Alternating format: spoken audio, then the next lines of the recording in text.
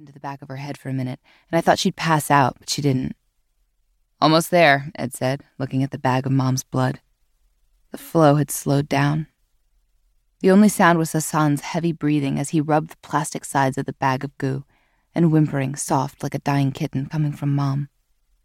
A faint blue glow sparkled in the IV leading from Mom's elbow. "Okay, stop," Ed said. "It's all in her blood now." Hassan pulled the IVs out. Mom let out a crackling sigh. Daddy pulled me forward. Looking down at Mom reminded me of looking down at Grandma last year at the church when we all said goodbye, and Mom said she was in a better place, but all she meant was that she was dead. "How is it?" I asked. "Not bad," Mom lied. At least she could still speak. "Can I touch her?" I asked Ed. He shrugged, so I reached out, gripped the fingers of her left hand. They were already ice cold. She didn't squeeze back.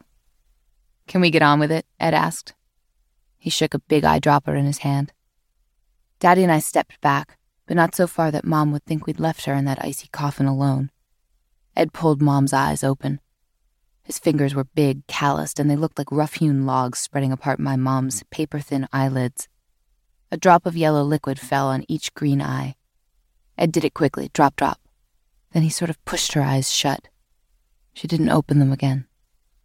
I guess I looked shocked, because this time, when Ed glanced up at me, he actually stopped working long enough to give me a comforting smile. "Keeps her from going blind," he said. "It's okay," Mom said from her shoebox coffin. Even though her eyes were sealed shut, I could hear the tears in her voice. "Tubes," Ed said, and Hassan handed him a trio of clear plastic tubes.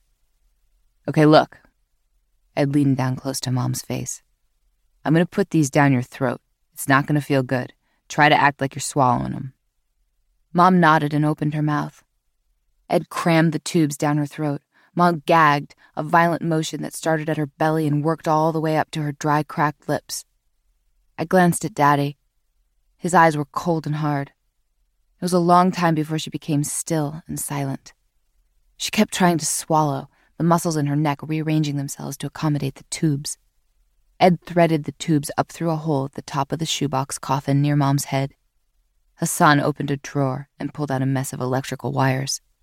He stuffed a bundle of brightly colored wires down the first tube, then one long black cable with a small box at the end down the second one, and finally a small rectangular black piece of plastic that looked like a solar panel attached to a fiber optic string down the last.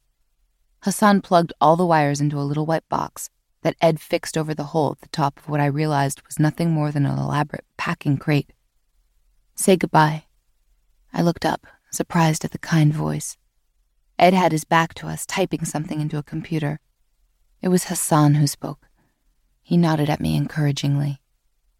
Daddy had to pull my arm to make me approach Mom. This was not the last image of her I wanted.